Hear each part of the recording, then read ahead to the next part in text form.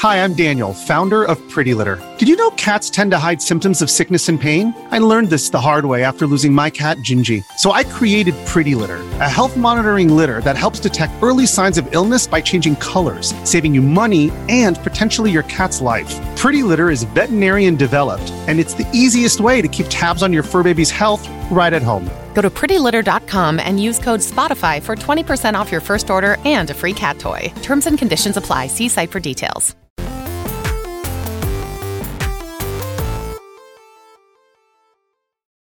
Yo, what's up? Welcome to Kinda Funny Games Daily for Wednesday, August 24th, 2022. I'm one of your hosts, Blessing Adeoye Jr., and joining me is Tim. JK, we don't got Tim. Tim's dead. Tim fucking died. His fucking car crashed into a bunch of snakes. They bit him in the eyes. The venom went through the eyes and fucking destroyed him. So I'm joined by the blind gamer, Steve Saylor. Jeez, Bless, that's graphic. Anyway, hi. It's those snakes, man. They don't like us. The snakes don't like us. Welcome to the show, dude. Hey, thanks very much for having me. Yeah, I appreciate being on and talking some fun stuff and rip Tim, I guess. How you been? It's been a while, and when I say a while, it's been a long 24 hours since I talked to you. I was about to say, yeah, but actually, I think this is our first piece of content we've ever done together. Is it? Have I not done KHD with you?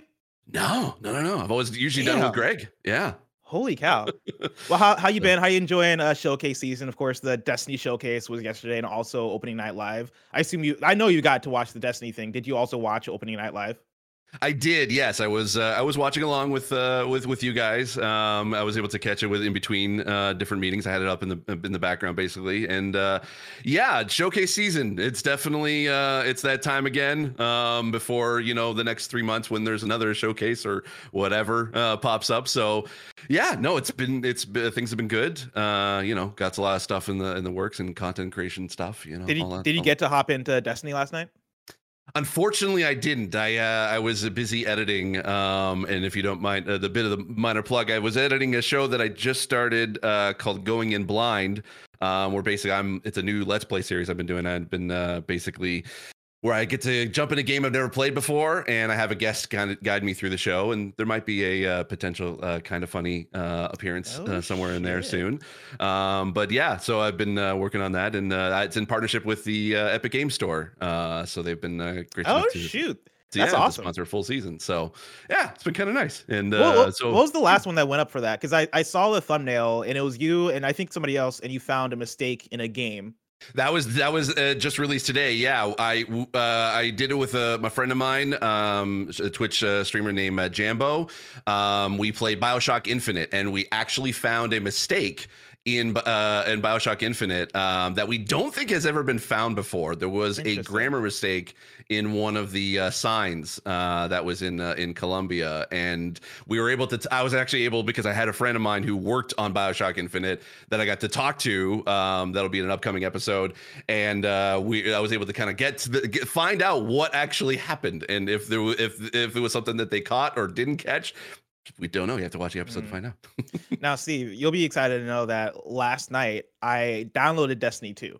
I saw. Yes. Yeah, downloaded it. I've not played it for years, right? It was during the launch month where I got heavy into Destiny 2. I probably put in like 80 hours in that first month and then dropped off heavily because I beat the game. I didn't have anything else to do. I beat the game, so I put it down. And like since then, I've tried to pick it up with expansions here and there, but it's been hard for me to get back in because so much has happened. But I picked it up for the first time in probably years, right? I want to say since Forsaken. And I played a bit last night. With a friend, we started doing I think it's the Beyond Light campaign. Yes. Let me tell you, man, that game has some good gameplay. Like Destiny 2, whenever I pick it up, I'm like, man, this game is so solid. It still is. It still is that thing of, oh, I know this is so deep and there's so much here, and I'm picking it up with the idea of like, I don't know. I don't think I'm gonna stick with it. I don't know if I'm gonna stick with it. Like, I don't want to commit, right? I just want to taste. And I want to see where that taste takes me, right? If I want to keep playing, I'll keep playing. But if I drop off, I drop off. Of course, it's showcase season, but also we're getting into review season as well. So I got a lot of other things to play, right? But I did have a good time last night playing. Yeah, no, Beyond Light is definitely was a great expansion for the series for sure, and it was one that I think as far as story wise, probably might be my favorite, like the of like even the seasons that kind of preceded it just before Witch Queen. So yeah, no, Beyond Light, it was kind of like the first sort of the biggest expansion. I think there was Shadowkeep before that, but it was kind of like the one that was truly like on its own. Like it didn't have any influence or any development during the Activision time. Like Shadowkeep was sort of a piece of that, but Beyond Light was kind of like that first one. It also was the launch of the Xbox Series X when that came out. That was one of their launch titles for it. And so yeah, it's definitely a great expansion to jump into. So yeah, I'd be curious to see if you stick with it. I know you got a lot of stuff coming up, but I'd be like if you ever need a Guardian to jump in and fire team it up, let me know. I'll for sure.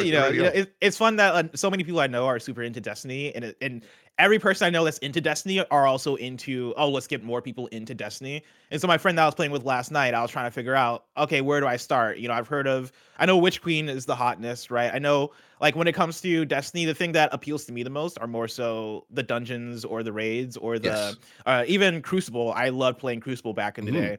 But they were like, yo, if you want to get started just leveling up, getting to a good place, they said do Beyond Light because that'll give me the stasis ability. And I've already gotten to test out that ability a little bit. It seems really cool. So that's the reason why I'm doing Beyond Light now. And then maybe afterwards I'll get into Witch Queen. Though I don't. How long are these campaigns? That's my main thing. If it takes me like 20 hours to get through these campaigns, I don't know. I don't know if I got that time. If now, like I would say, like I was able to complete the entire, I think Beyond Light campaign, pretty much almost all of it within like the first day. You can get it done in like a good 8 to 10 hours, pretty much. At least for Beyond Light. Witch Queen took a little bit longer because that was the first one you can jump into either just going through it normal or you can jump into what they call legendary difficulty. And it was the first time I ever got to go through that, so it took a couple weeks just basically to like fire team it up with my friends, because doing that solo legendary is a lot harder for me. So yeah, I'd say you can get it done in like a good the expansion done in 8 to 10 weeks or 8 to 10 hours. The real time sink is the seasonal stuff that's done week to week. So there's a lot more of stuff that's kind of being released on that basis. But yeah, you can get through an entire campaign in pretty short succession, pretty much. Oh yeah. Well, Steve, enough about Destiny. Let's talk about today's stories, which include a quick recap of Gamescom opening night live, Phil Spencer expecting less console exclusives, and more, because this is Kinda Funny Games Daily, each and every weekday at 10 a.m. live right here on twitch.tv/KindaFunnyGames. We run you through the nerdy news you need to know about. If you're watching live, you can correct us when we get stuff wrong by going to kindafunny.com/you're wrong.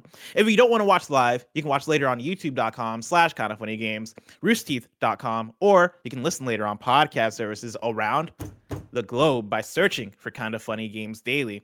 Remember, you can use Epic Creator Code Kinda Funny on all Epic Store and Epic in-game purchases like Rocket League and Fortnite to help support the channel. To be a part of the show, to patreon.com/KindaFunnyGames, or bronze members or above get to write in, and silver members or above get the show ad-free with the exclusive daily post show.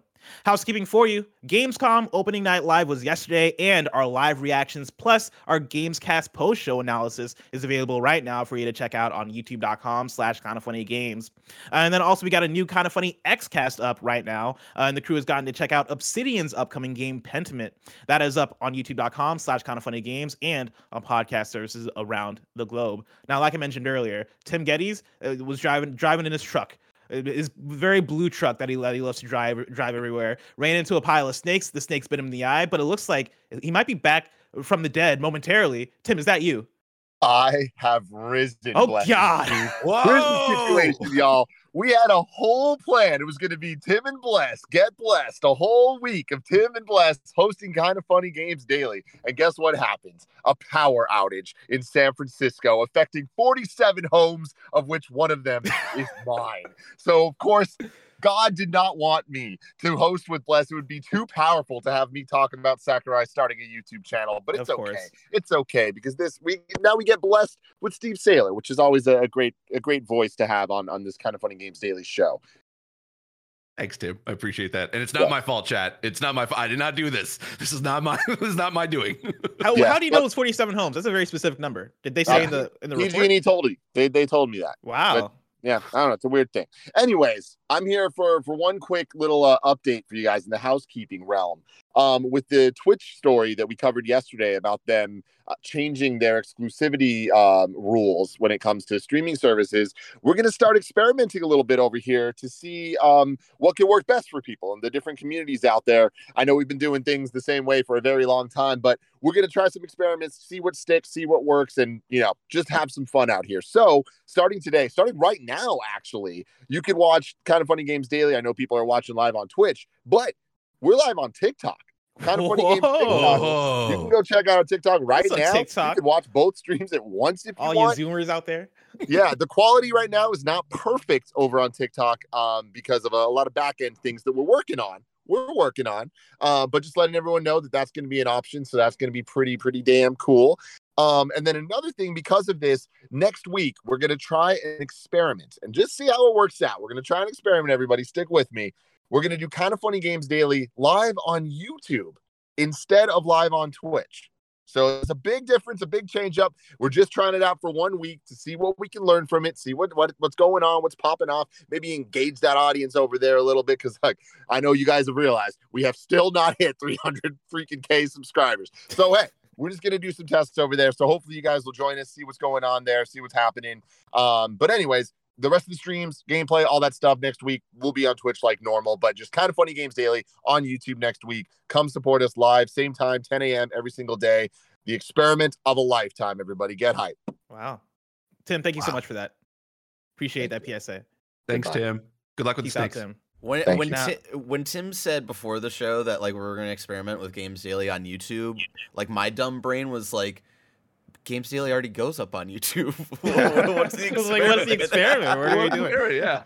Now that Tim's gone, let's all ask the question that we've all been thinking, right? Was that really Tim? Or was that a bundle of snakes? Think about it. A trench coat? Think about it. In a bomber jacket. Come on, Steve. In a blue bomber jacket. In a blue bomber jacket. Exactly. Well, thank you to our Patreon producers, Fargo Brady, Guy V, and The Saboteur. Today we're brought to you by MeUndies, but we'll tell you about that later. For now, let's begin with what is, and forever will be, the Roper Report. It's time for some news. We have 4 stories today.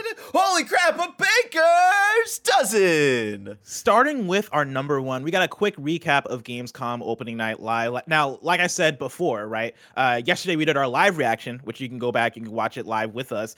We did our Gamescast reaction to it where we graded Gamescom opening night live. I want to go through a quick recap just for the folks that might have missed that, and then maybe talk about the biggest headlines here. So starting from the top, and these are just from my personal notes that I took during the show because I'm becoming an expert at this, Steve. All right, I don't need to you got a big ass list in this. So I don't need a Kotaku roundup. I got my own personal notes, so let's go through them. Right, we got Everywhere. That was the first thing to kick off opening night live. With the slogan "Time for a New World" that is coming out in 2023. Dune Awakening was announced. That is an open world survival MMO. We got DualSense Edge, the PlayStation Elite controller. Callisto Protocol had a new trailer that showed off the mutation system. The Lords of the Fallen was announced. That is the Lords of the Fallen sequel that is coming out of Hexworks Studio. That got a dope ass trailer. Moving Out 2 was announced for 2023. Hogwarts Legacy got a trailer. New Tales from the Borderlands was shown off in a trailer and has a release date of October 21st. Dying Light 2's DLC got revealed. Sonic Frontiers got a release date November 8th. Under the Waves was announced. That is a new game published by Quantic Dream.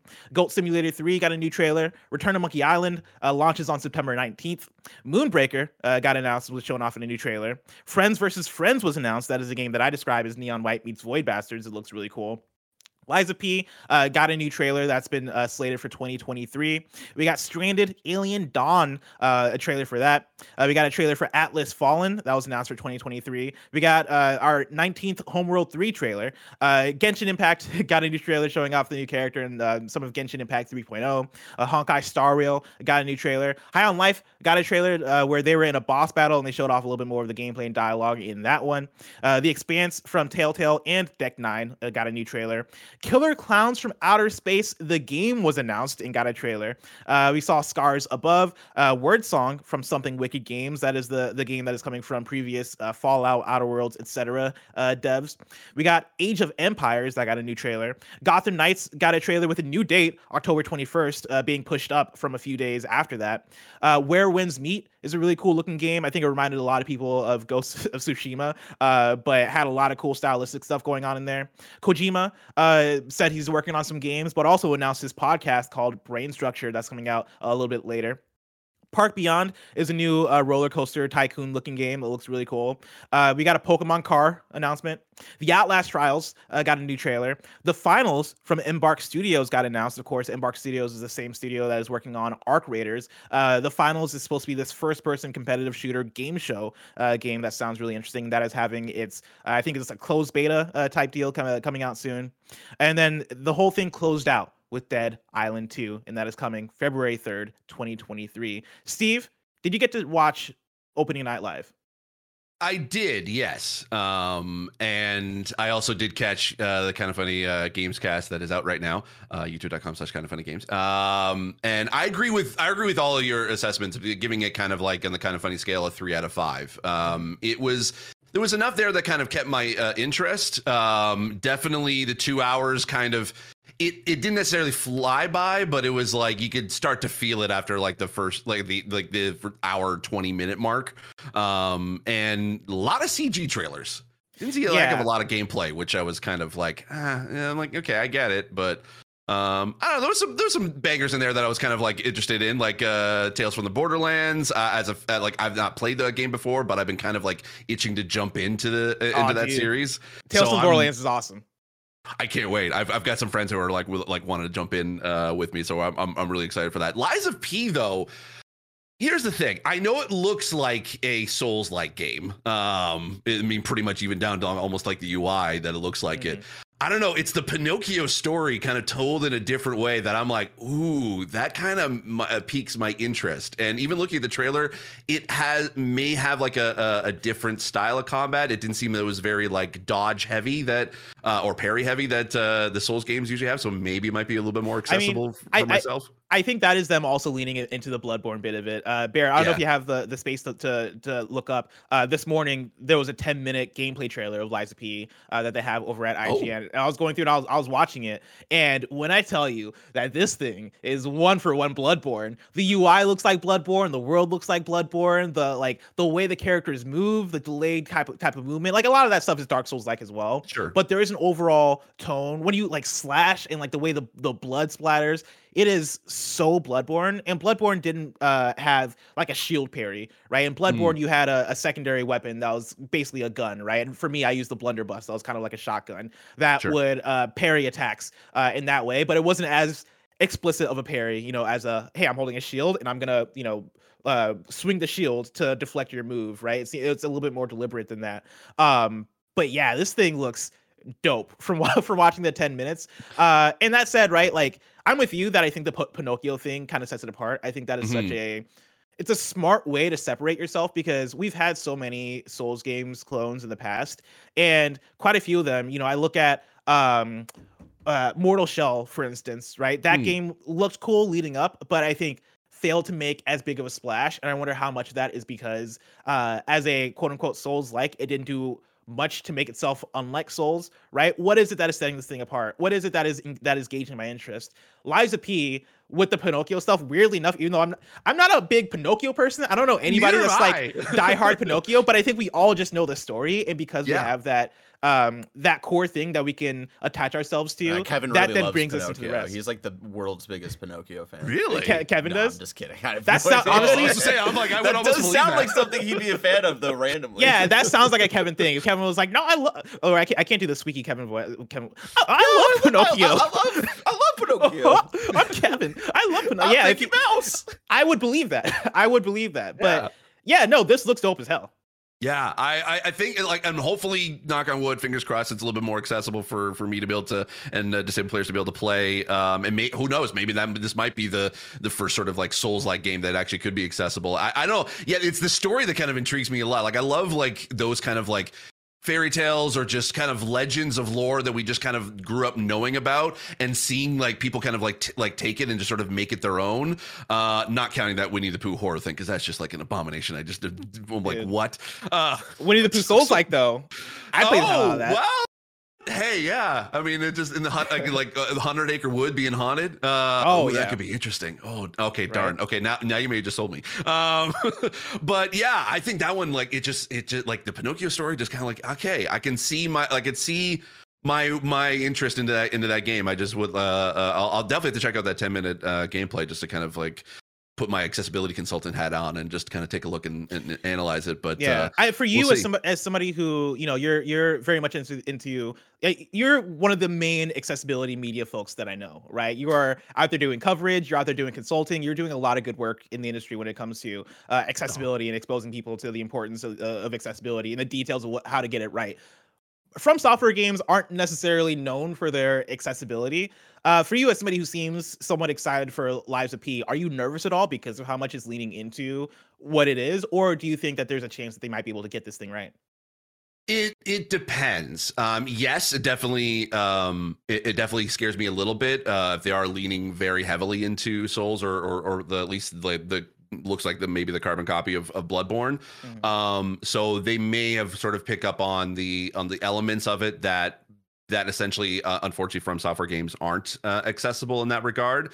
But also as well, it kind of they're not an Asian studio that's creating it, correct? I think it is. Yeah, I think it might be. I can double check. Okay, yeah, because the tricky part with at least the Eastern market is that they are very not necessarily like they don't really hire a lot of accessibility consultants. Accessibility is kind of like it's either an accidental thing when they make in their games like Nintendo, or it's just not really thought about or considered. So it is tricky. They may want to be able to add in some accessibility because, you know, just more adding accessibility doesn't necessarily mean that it's going to make the game easier. It just means that more players can be able to play it. And if they want to get as many people interested in the game as possible and want to be able to spend money on buying it, one of the almost like a slam dunk way to be able to do it is just make it accessible. And there's a pretty large percent of disabled players that will want to be able to play that game. So it does concern me a little bit. But I'd have to it's like one of those. I'd have to kind of wait and see what they might come out with. So it's being developed by Round 8 Studios and published by NeoWiz. Both, I believe, are South Korean based. South Korean. Okay. There's definitely some hope there. But it's more like closer to. We'll just have to wait and see. Would you say Lies of P was the game that stuck out to you the most from the presentation, or were there any other big highlights for you? There definitely were a few. I mean, The Expanse, I love. If you have not watched The Expanse, it is like ultimately, other than Star Trek, because my love for Star Trek goes deep, it is by far probably the best sci-fi show that you could ever watch. And I'm not saying that even lightly. Like, it is, if you like hard sci-fi, that show is absolutely amazing and extremely well made, and I am so excited to be able to play that when that comes out. So I was really excited to kind of see more of that. Gotham Knights, I'm like you, Barrett, I'm a huge Batman fan, so I was already in on that one, and seeing the confirmed that Harley Quinn, Clayface, and Mr. Freeze. Of course, we already knew that he was going to be in. Like, seeing that new Villains trailer, and the fact it's going to be bumped up a few days, I'm really excited to do that. Actually, Barrett, I've been meaning to ask you, who do you think you're going to main in Gotham Knights your first go around? Based off of the gameplay that we've seen so far of all the different characters, probably Batgirl. Like, even from the first gameplay demo that we saw back in the DC Dome, when we were all living under the dome, they even hinted at like, hey, if you play the other Arkham games, like, she'll probably feel the most familiar. So I feel like I'm going to want to, have that Batman sort of feel as much as possible. You know, Red Hood doesn't look great. Nightwing looks a little stiff and weird. So I think probably Batgirl, maybe play a little bit with Robin, because he also seems a little similar as well. But yeah, this was the best showing of this game in a while. I think this was a really good trailer. You know, a lot of people have been kind of on the roller coaster on the highs and lows of this game and the marketing cycle and stuff like that. So I'm back in, but we'll see how it handles all the RPG elements and gameplay stuff. And you know what, Blessing, you were talking about like what are they doing to you having both Sonic and God of War come out within a day of each other. I think October 21st, it's this. Persona 5 Royal comes to all consoles, and then there's like a third game I think that's also on the 21st or within that couple day period. I made this joke yesterday about October 21st where it's Scorn, and there's a third game. I forget what the third game was. New Tales from the Borderlands I think might have been the third game. But yeah, I didn't realize that the Persona stuff was coming out that same day too. That's actually really funny. Because it was a joke when I say yesterday. That's actually for real. That's a tough day right there. Yeah.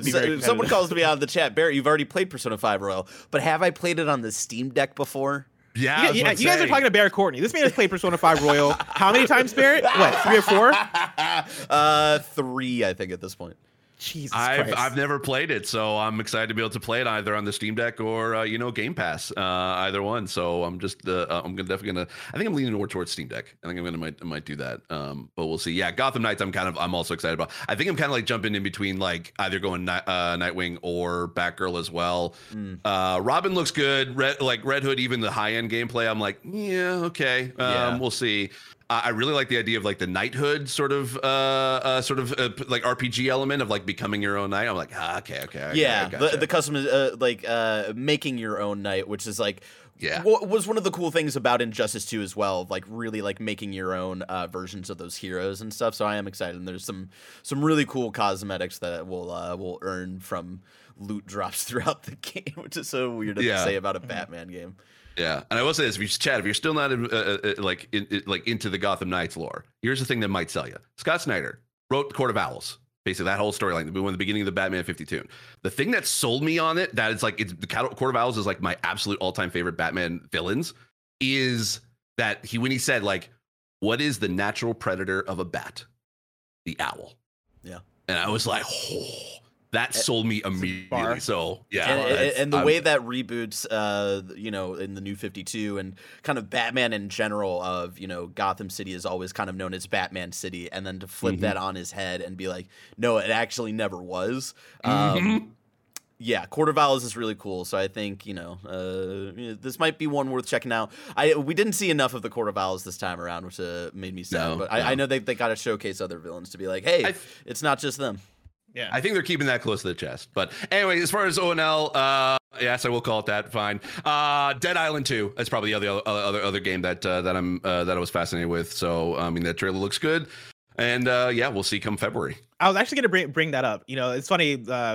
Coming off of Opening Night Live, within that 2-hour span, it's like you've seen so much, and like a lot of stuff starts to mold together. Waking up this morning, I was trying to think through the games, and funny enough, I'm not saying it's gonna be great necessarily, but I didn't dislike that Dead Island 2 trailer. Like the more I think about it, the more I'm like, no, that's a pretty good trailer. Like I think for me, what made it stand out was it looks a lot like Dying Light 2, which makes sense because they're very similar types of games. But it has a lot more light and color and a lot more like, I don't know, not personality, but I guess goofiness than Dying Light 2, right? There's a certain energy that Dead Island has that I think could make it a fun alternative to Dying Light 2. The thing I will say though is that like a big part of what makes Dying Light 2 dope for me is the parkour system, and Dead Island 2 is not going to have that. So I wonder how that fares. But in terms of the cutscenes and story stuff that they're showing and the characters, I'm like, I don't know, man. I can see myself having a good time with this game. I hope they nail it. I hope it comes out and that it's good.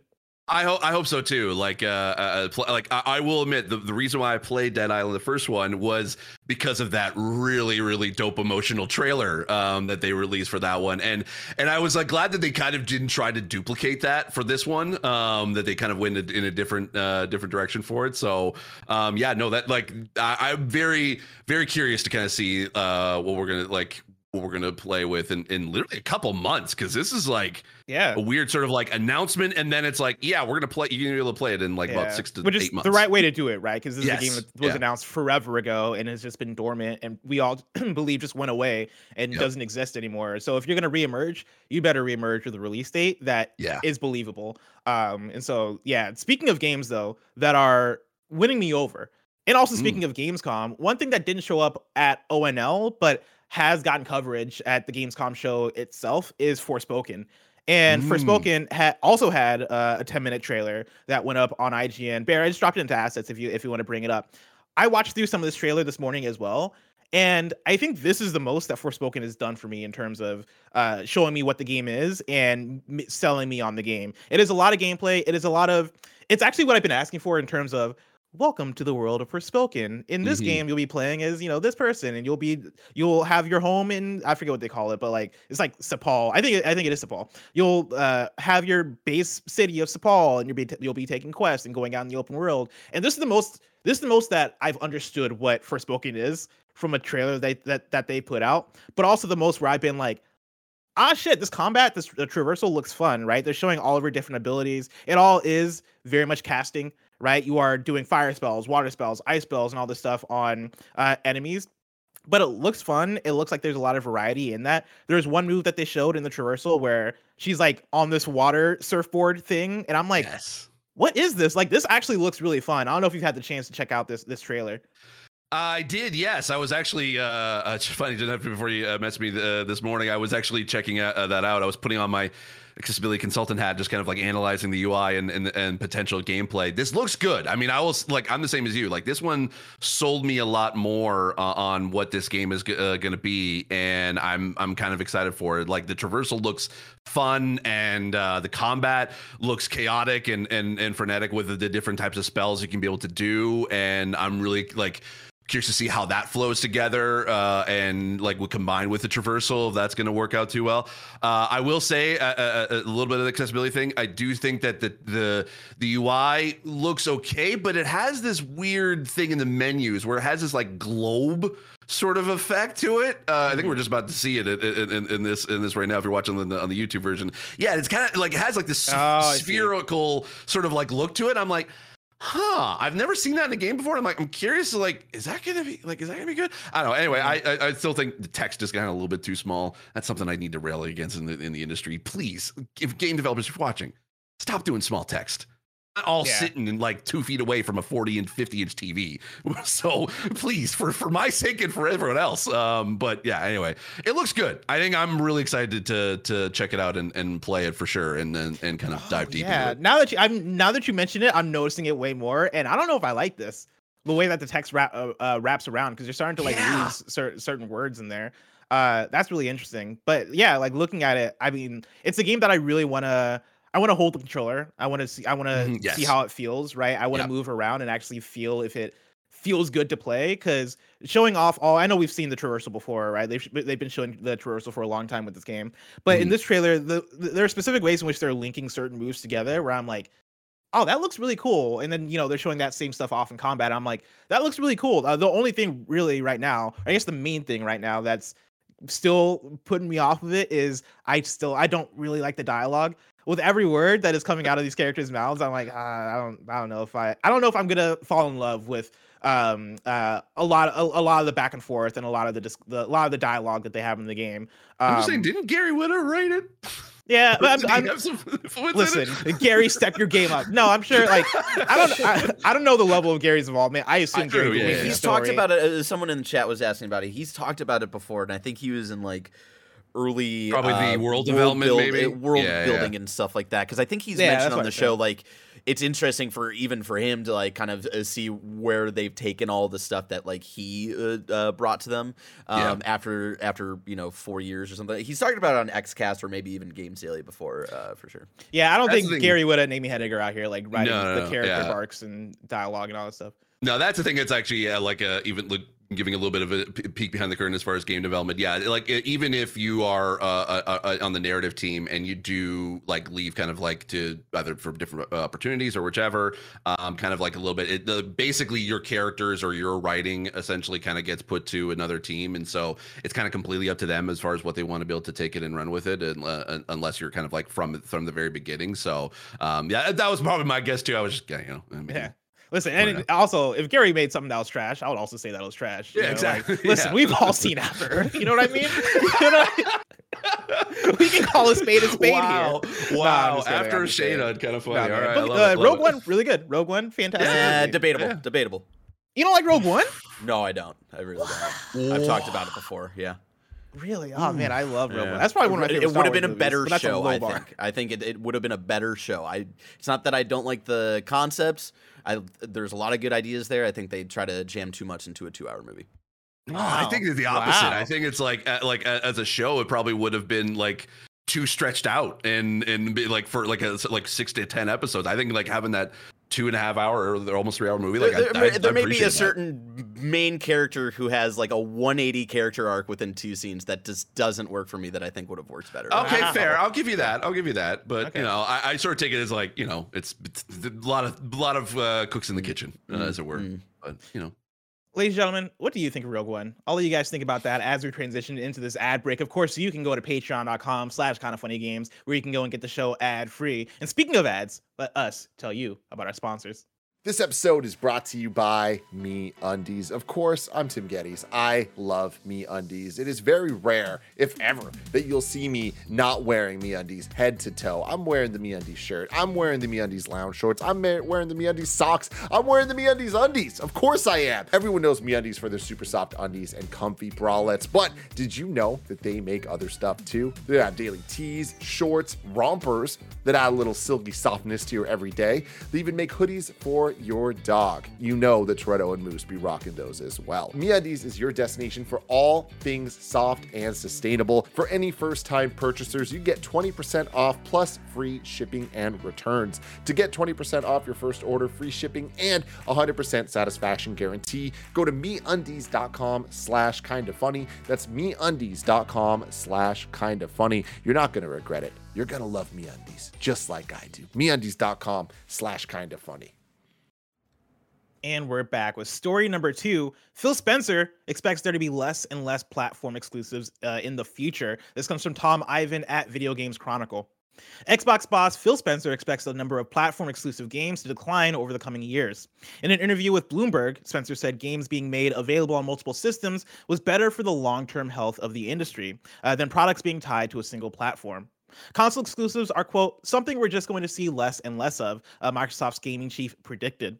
Quote, maybe you happen in your household to buy an Xbox and I buy a PlayStation and our kids want to play together and they can't because we bought the wrong piece of plastic to plug into our television, Spencer said. He continues, quote, we really love to be able to bring more players in reducing friction, making people feel safe, secure when they're playing, allowing them to find their friends, play with their friends, regardless of what device. I think in the long run, that is good for the industry. And maybe in the short run, there's some people in some companies that don't love it. But I think as we get over the hump and see where this industry can continue to grow, it proves out to be true, end quote. Steve, do you believe him? Are we going to see less and less console exclusives as the years go?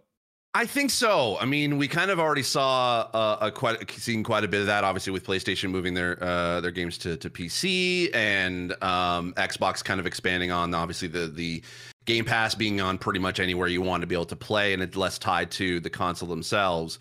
I definitely think that that is kind of where the future of gaming is going. It's just that being able to play anywhere with anybody.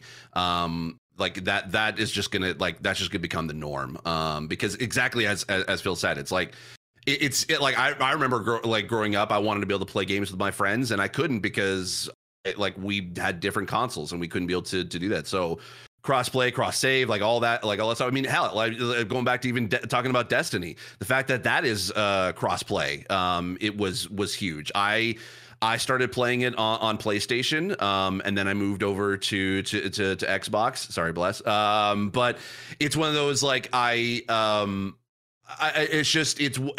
think that the whole console exclusivity aspect of it, sure, yeah, you want to be able to make a business out of it, but if you want to be able to get as many players to be able to play games as much as possible, and if there's a dope game that is really cool but difficult to be able to get a hold of because it's on a specific console, that's going to deter people from being able to want to be able to pick it up and might deter it from being able to want to either make a sequel or expand upon it. So the more people that can be able to play, as Microsoft says, and we like to say in the accessibility community, when everyone can be able to play, we all win. Yeah. I think it's a it's a fascinating and interesting quote from Phil Spencer. And it's funny because I'm right there with you in terms of the cross-platformness of it, right? And the cross-progression-ness of it. I did the exact same thing with Destiny, where I started off on Xbox because I had more friends playing Destiny on Xbox. But then eventually I was like, well, I'm a PlayStation gamer. Like I want my save on PlayStation. And when they opened that up and I was able to transfer that save, I did it as soon as I was able to. And now, yeah, being able to play that game cross-platform, let alone so many other games, right? Fortnite, Rocket League, the list goes on in terms of games that are now cross-platform and how much that is becoming more and more of a normalized thing. I think there's something there, and I think that is a future that is very attainable, and I think we're getting more and more close to that becoming the norm, where you come out and your game is for sure cross-play, but even cross-progression, right? I think that is the next big hump that I hope we get over, and that I think is attainable. In terms of console exclusivity for video games, that is where I find this quote to be even more interesting, because Phil Spencer is speaking as the head of Xbox, right? The platform that I think is the closest to being to crossing that line into what that future looks like, right? Minecraft is a game that is owned by Xbox that is already cross-platform, right? Call of Duty is going to remain cross-platform. Xbox for a while has been publishing their games on PC and on console day and date on at the same time, right? That has been going on for a while. And if you told me that there's a future where Game Pass ends up on like PlayStation or Nintendo or something like that, I don't think that's outside the realm of possibility. I think Phil Spencer wants that. I think Xbox wants that. I think that would work so well for the strategy. I think it's interesting, though, from the other side of both PlayStation and Nintendo. Two platforms that I think thrive off of exclusivity, especially Nintendo, right? What is the reason why you buy a Switch? You buy a Switch so you can play Nintendo games. You know, like nobody's out here buying a Switch so they can play Assassin's Creed 3 or like whatever other third-party games come to the platform probably way after the fact. No, I'm buying a Switch so I can play yourself, Zelda. Bear, you're out there playing Assassin's Creed 3? Catch me playing the Ezio trilogy on Switch, you know? That's fair. I did play. I will admit, I did actually play.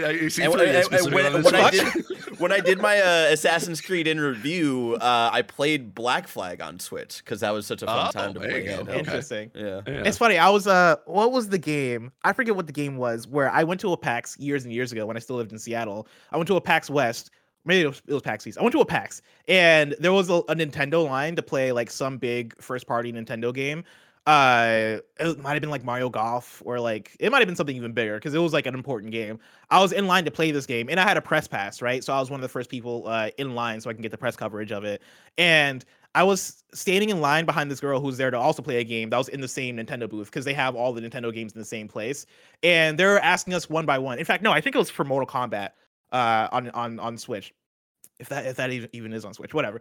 The PR person came to the line and they were asking us like, okay, which games you want to play? Okay, you want to play this game? You want to play this obvious game? You want to play this big Nintendo game? And then he went to the girl and was like, hey, are you here to play? And then named whatever the big Nintendo game was. And she was like, no, I'm here to play Assassin's Creed 3. And I look and I'm like, wait.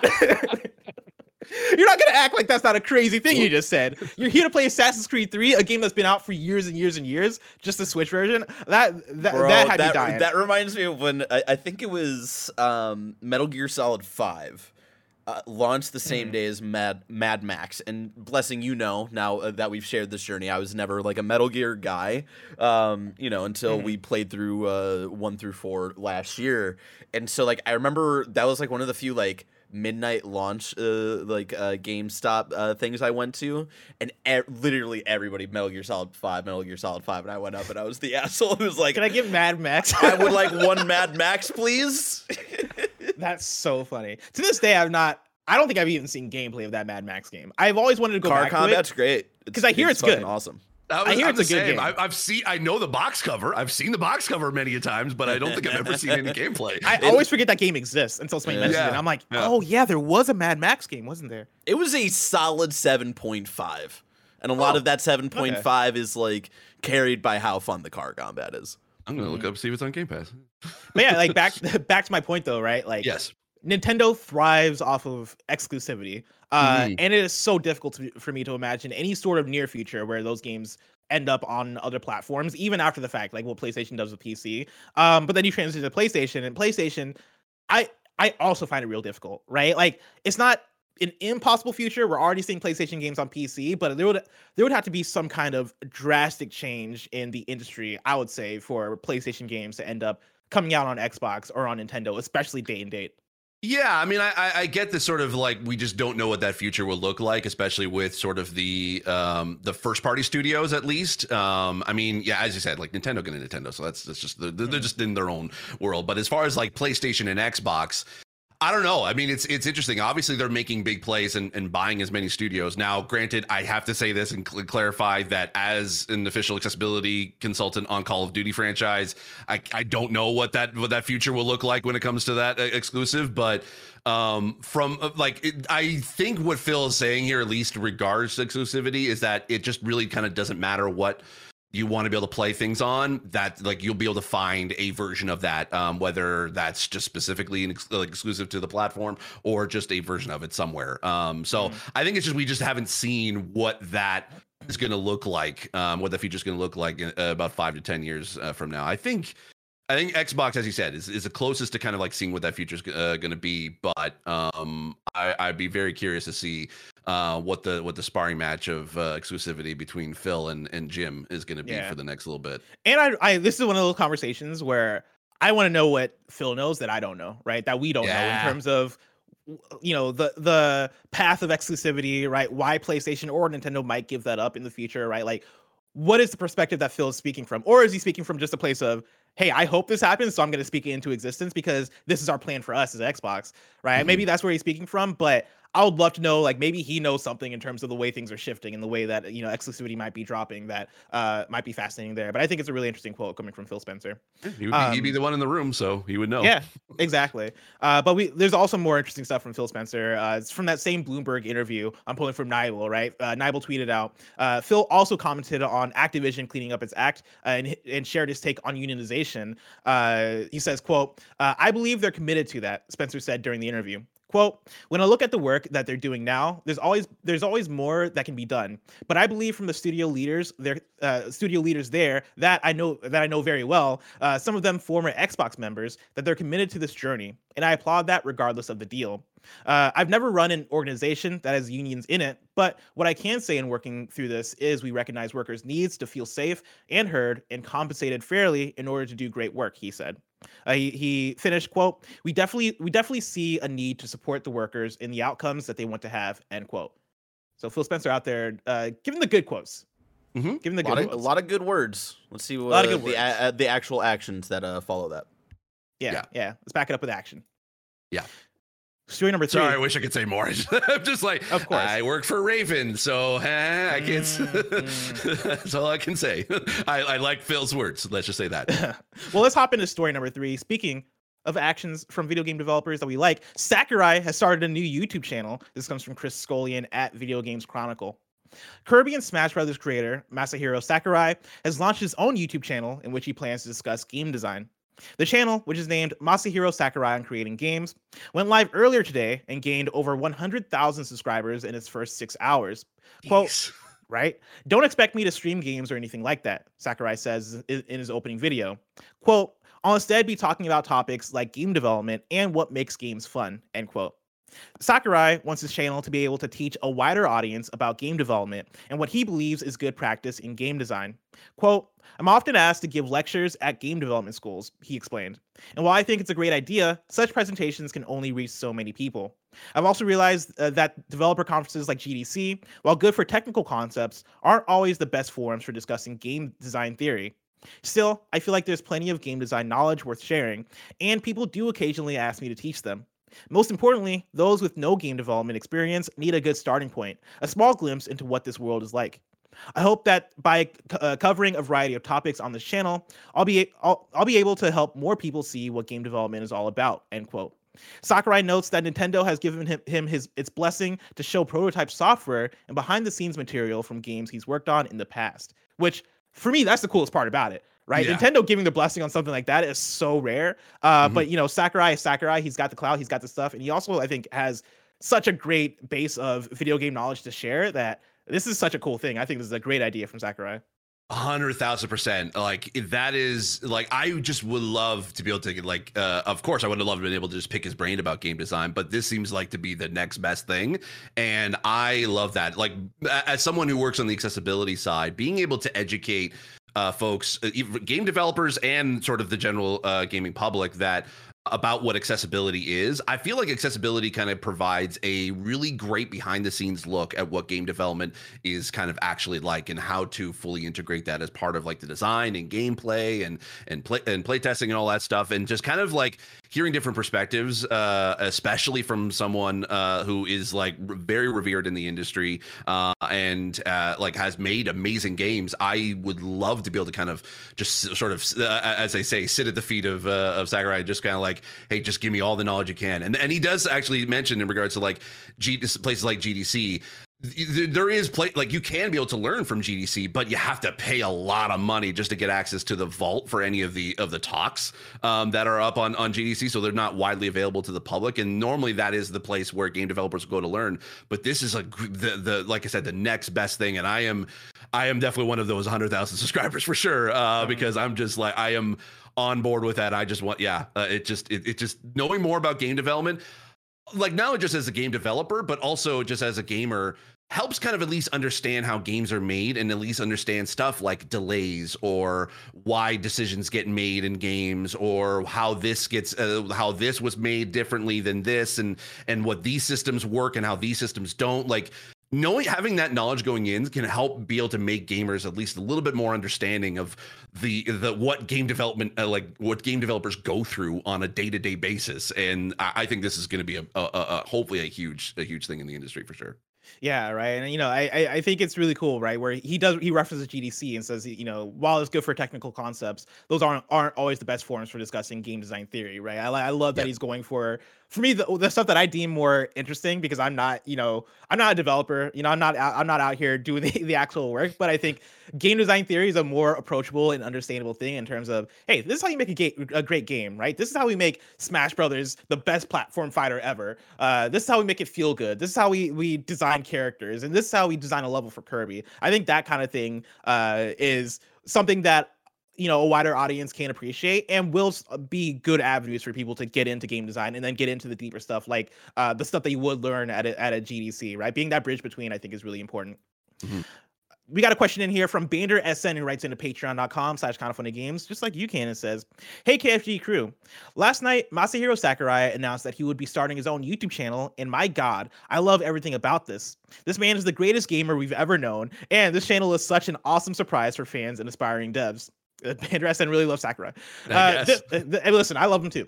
Yeah. This might actually be the most in-depth source of Nintendo creative design guidelines we'll ever get. But not only that, yesterday, Kojima also announced that he would be starting a podcast on Spotify. The era of gaming legends sharing their expertise has begun. My question is, besides Sakurai and Kojima, what gaming legend would you want to have their own media outlet, and what form would it take? Maybe a documentary from Miyamoto, or even a drawing live stream channel from Tetsuya Nomura. Thanks for taking my question, Bander SN. Steve, what gaming legend would you want to see enter the media space? Oh my God. I would looking at this question, I'm like, man, there's so many different people that I would love to just kind of like learn from. I mean, Kojima definitely is up there. Like the fact that he's putting out a podcast, I'm like, heck yes, I would just to know a little bit of the brain that is Kojima. I'm fascinated. I think though, I mean, I've always been fascinated, even though it's not something that I technically kind of deal with in on the game development side, where I kind of work with like a lot of design and kind of gameplay and more technical stuff. I love to be able to like learn about the writers, and I would love to be able to like Amy Hennig, like just learning more about her writing style, and same with like say like a Cory Barlog or Neil Druckmann, Hallie Gross, like just learning more about like the writing and structure and how to write for video games, which is so different than writing for a TV show, movie, or comics or whichever, because there's so many different scenarios where player choice kind of comes into it, and there's so much that they have to write, and how much do they take on themselves, how much do they rely on the writing team to kind of like flesh out a lot of the extra worlds. Like that in and of itself, like I just want to know more about. And I'd say Amy Hennig probably be one I would love to be able to like hear a podcast of or whatever. On the same trajectory of just writers, I could probably listen to Tim Schafer for literal days on his writing style as well, and how he implements writing into literally every aspect of the game and makes it all kind of especially comedy in games, like how to write how to write comedy games that land, because obviously with comedy it's a lot of timing, and how do you do that within a gaming format? That I'm so on board with that one. Yeah. In a like weird far-flung alternate future, I'd love for like Neil Druckmann, Cory Barlog, and like Herman Hulst to do a podcast, like a 10-episode podcast. Ooh, as like game directors? As game directors. Like, this is what it was like directing PlayStation. I'm sure that couldn't happen because of, fucking documents being signed and all this shit, right? Of like things they wouldn't be able to say. But like in a future where they're all post PlayStation, right? I don't want the polished PlayStation version of it, right? I want the post PlayStation versions of these guys to talk about like, no holds barred, like full transparency. What was it like making these games, and like what did PlayStation allow you to do, right? Like what was the direction each of you guys decided to take each of these franchises, whether it's Cory with God of War or Neil with Last of Us and Uncharted or Herman with Horizon, right? Like what was that process like? I think that would be a really fascinating piece of content. Another one I'll throw out there, Gaming Legend I wouldn't categorize these folks as legends yet. I think they're gaming stars because I think legends implies time being passed and all this stuff. But I'll love a live music making stream with both Toby Fox and Lena Raine, right? Of course, Toby Fox from Undertale, and then Lena Raine being the composer of Celeste and Chicory and plenty of other fantastic games with fantastic soundtracks. I think having them do like a joint, hey, this is our music making process, and having them making songs live, that would be fire. I would absolutely love that.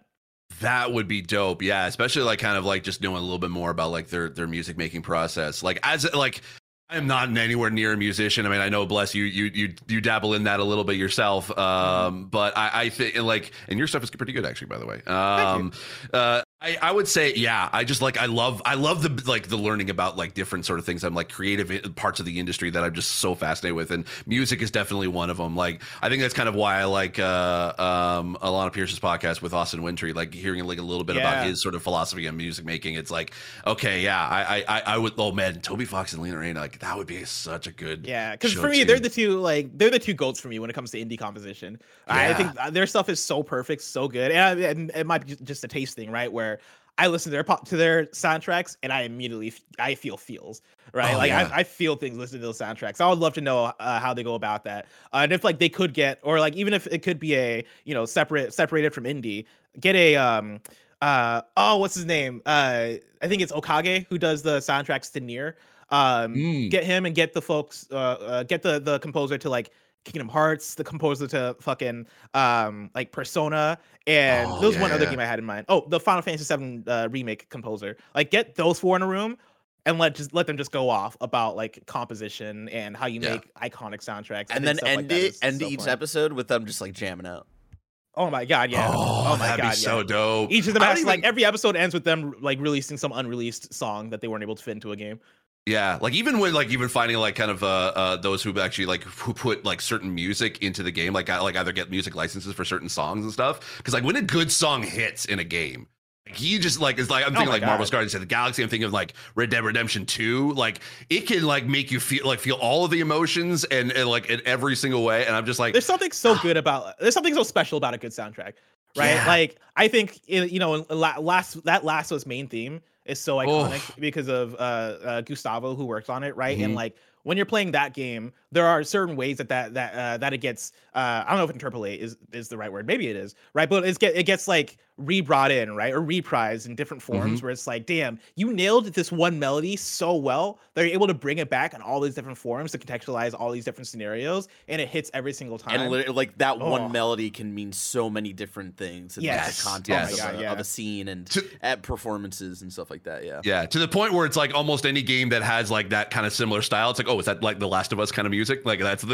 becomes almost its own genre. And same like as you said, like with Persona or like Kingdom Hearts, it's like it's their own genre in and of itself. Oh, 100%. Yeah. Let's round out the report with story number 4. Publisher P-Cube has been accused of manipulative behavior. This is Ryan Dinsdale at IGN. Upcoming slice of life game, A Space for the Unbound, has been delayed indefinitely as its developers, Togue Productions and Mojkin Studio, have terminated their agreement with publisher P-Cube following a funding dispute. The Indonesian-based developers released a statement on August 24th claiming they had been exploited and manipulated by P-Cube, who allegedly withheld a third-party diversity grant awarded to the studios and used it as leverage to increase its revenue share. P-Cube has denied these allegations, however, telling IGN that it has fully honored its publishing agreement and that Togue Productions has tried to enforce unreasonable revised terms. The statement from Togue Productions and Mojang Studios reads, quote, "Earlier this year, we discovered that P-Cube Games, a UK-based publisher that we signed for console publishing of A Space for the Unbound for Western regions, had done certain things which have left us feeling manipulated and exploited, and so we've had to terminate our agreement with them. At the height of the COVID-19 pandemic in August 2020, P-Cube Games used our position and heritage as developers from Indonesia to obtain a diversity fund from a well-known console platform. The Diversity Fund was a grant fund intended to help underrepresented game developers, especially during the pandemic. However, instead of giving those funds to the developers as the grant was intended, P-Cube Games intentionally withheld information about the grant and used it as leverage for their own commercial gain. Rather than paying the grant money to us, P-Cube Games hid the facts about the grant's award and added it as a recoupable minimum guarantee, and then used it to negotiate the increase of the revenue share." End quote. There is more from that over on the IGN article. Again, I read from Ryan Dinsdale. There's more details on that. I encourage everybody to go over to IGN or go over to any news source to read up on it. It's a longer story, but wow, what a fucking wild story. Jeez. Yeah, I mean, as even at like kind of like hits a little bit closer because I've got a few friends. Like I live in Toronto, so it's I live in Canada, so there is a pretty great like development scene here in Toronto, especially with like kind of Ubisoft Toronto, kind of like being the biggest studio here, but then even just in Canada wide, like Montreal having like 5 or 6 different like large studios. The thing that a lot of people may not necessarily realize even about game development is that obviously for indies, like getting funding for a game is hard. And fortunately, at least in Canada, there actually are government grants that you can be able to apply for to be able to make your game. And so it can actually be able to kind of help make or break at least kind of the livelihood of the developers who are working on most of the time, usually their passion projects. And I even think Drinkbox Studios, makers of Guacamelee, they're here in Toronto, and they are also kind of like they also rely at least in part to those funds and from those grants. So seeing like this may be the tip of the iceberg as far as like the studios potentially maybe taking advantage of those grants, especially like in a diversity grant, and even coming from an Indonesian studio, which there's not like the East Asian market, like Indonesia, I think of Thailand, I think of like the Philippines. Like there is so many great like little indie like studios that are coming up from that I'm like, I really want them to succeed, and seeing them taken advantage of in that way is just it hurts the heart, and hopefully they can be able to make the game and release it the way they want it to, and be able to afford to be able to pay their developers who are working on it. Yeah, 100%, right? I think that's one of the more heartbreaking things of, okay, well, we were relying on this publisher to do right by us, and now they've kind of screwed us here, so we're separating. Cool. How do we get this to the finish line now, right? Like, what do we do next? Who do we partner with next? I think that is going to be that's going to be a lot of work for them to figure that stuff out, and to provide more context for people who may not be familiar with P-Cube Games, because I don't think they're not a popular publisher by any means. They have done stuff that you would know, right? Like, I'm looking at their website right now, and they've done work on Earth Defense Force. They've done work on previous Guilty Gear games. They've done work on Super Lucky's Tale, right? Games like that, P-Cube has worked on. So they're a notable publisher, even though they're not one of the more popular ones. And yeah, that fucking sucks, right? Like if they, and my thing too is if they did this to this developer, what other developers have they done this to? And having them not realized, or having them not even having the resources to, be willing to pull out and be like, whoa, no, we can't publish with you anymore. It sucks, right? And I really hope that the Indonesian studio here, I lost it, Togue Productions and Mojang Studio, I hope they're able to like pull their stuff together and be able to continue with that game. And I hope, if P-Cube's out there, committing fraud, essentially, I hope they get exposed, right? I hope they're not. Yeah. I hope they get shut down. I hope they're not able to do that going forward. Yeah, for sure, and I can understand that even the situation they're in. It's like it's hard to be able to come forward publicly about something like that, especially for like a small studio that they essentially like. They're working on a game they've been working a lot of hours on, and a lot of time and a lot of resources and a lot of money that goes into it. And the risk is like if you talk about publicly and it just like and the game just may not be able to come out, and that's heartbreaking for a game dev when they just can't get a game published. And so hopefully this will definitely help them. And if this game does eventually come out, I hope that everyone will go in and support them and purchase it and be able to play it and kind of hype them up for it, because that's a tricky situation to be in. And I just like I feel for the devs there, and hopefully everything could be worked out hopefully soon. Well, Steve, I can't wait for Cory Barlog, Neil Druckmann, and Herman Hulst to start their post PlayStation podcast. But that alternate future is just so far away. If I want to know what's coming out to mom and grab shops today, where would I look? You would go, Bless, to the official list of upcoming software across each and every platform, as listed by the Kinda Funny Games Daily Show host each and every weekday. Yeah.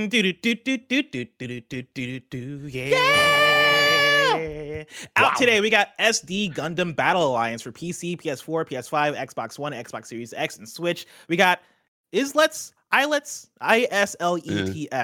That's out today for PC. And then we got Genshin Impact 3.0. That's out today. One new date for you. Pentiment is coming to Xbox and PC on November 15th. Of course, go listen to the Kinda Funny Xcast where they do their full preview of Pentiment out right now. YouTube.com/KindaFunnyGames, podcast services around the globe. One deal of the day for you. This comes from Wario64.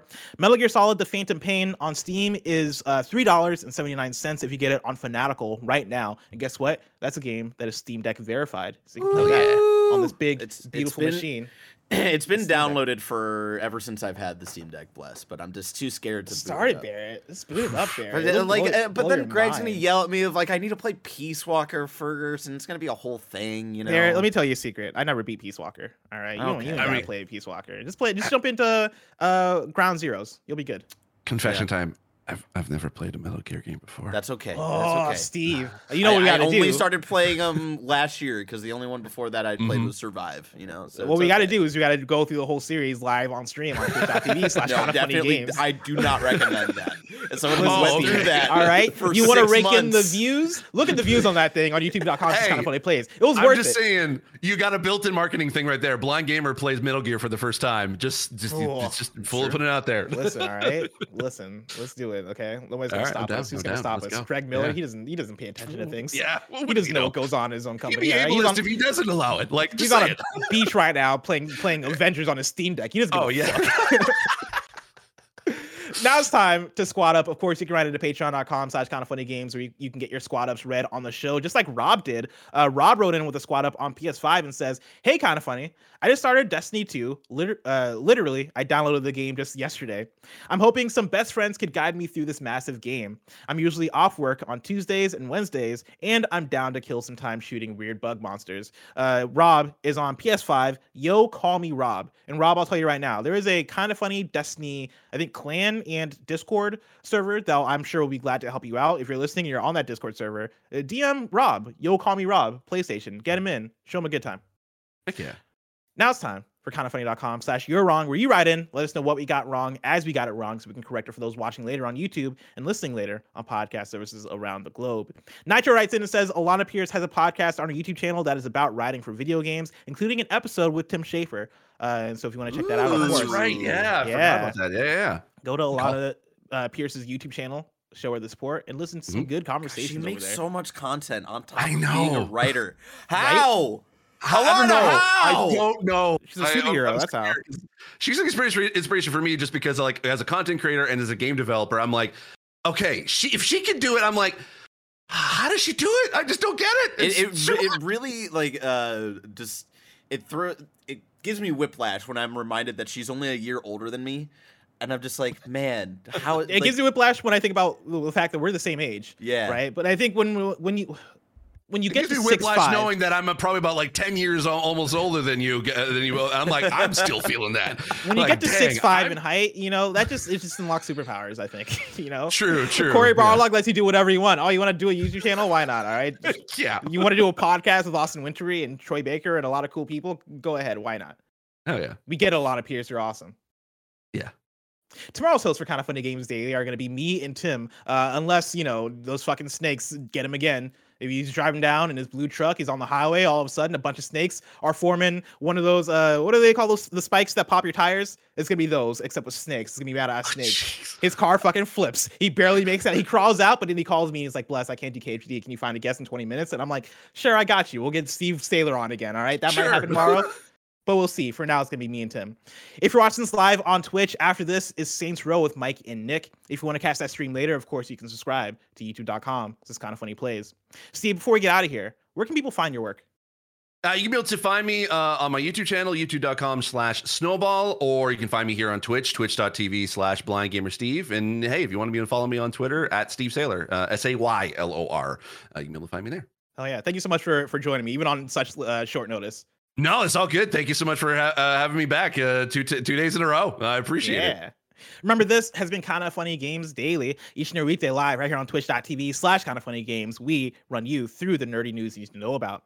We have a Patreon post show for those that are subbed at the silver level of patreon.com/kindoffunnygames. So stick around for that. Otherwise, until next time, Game Daily.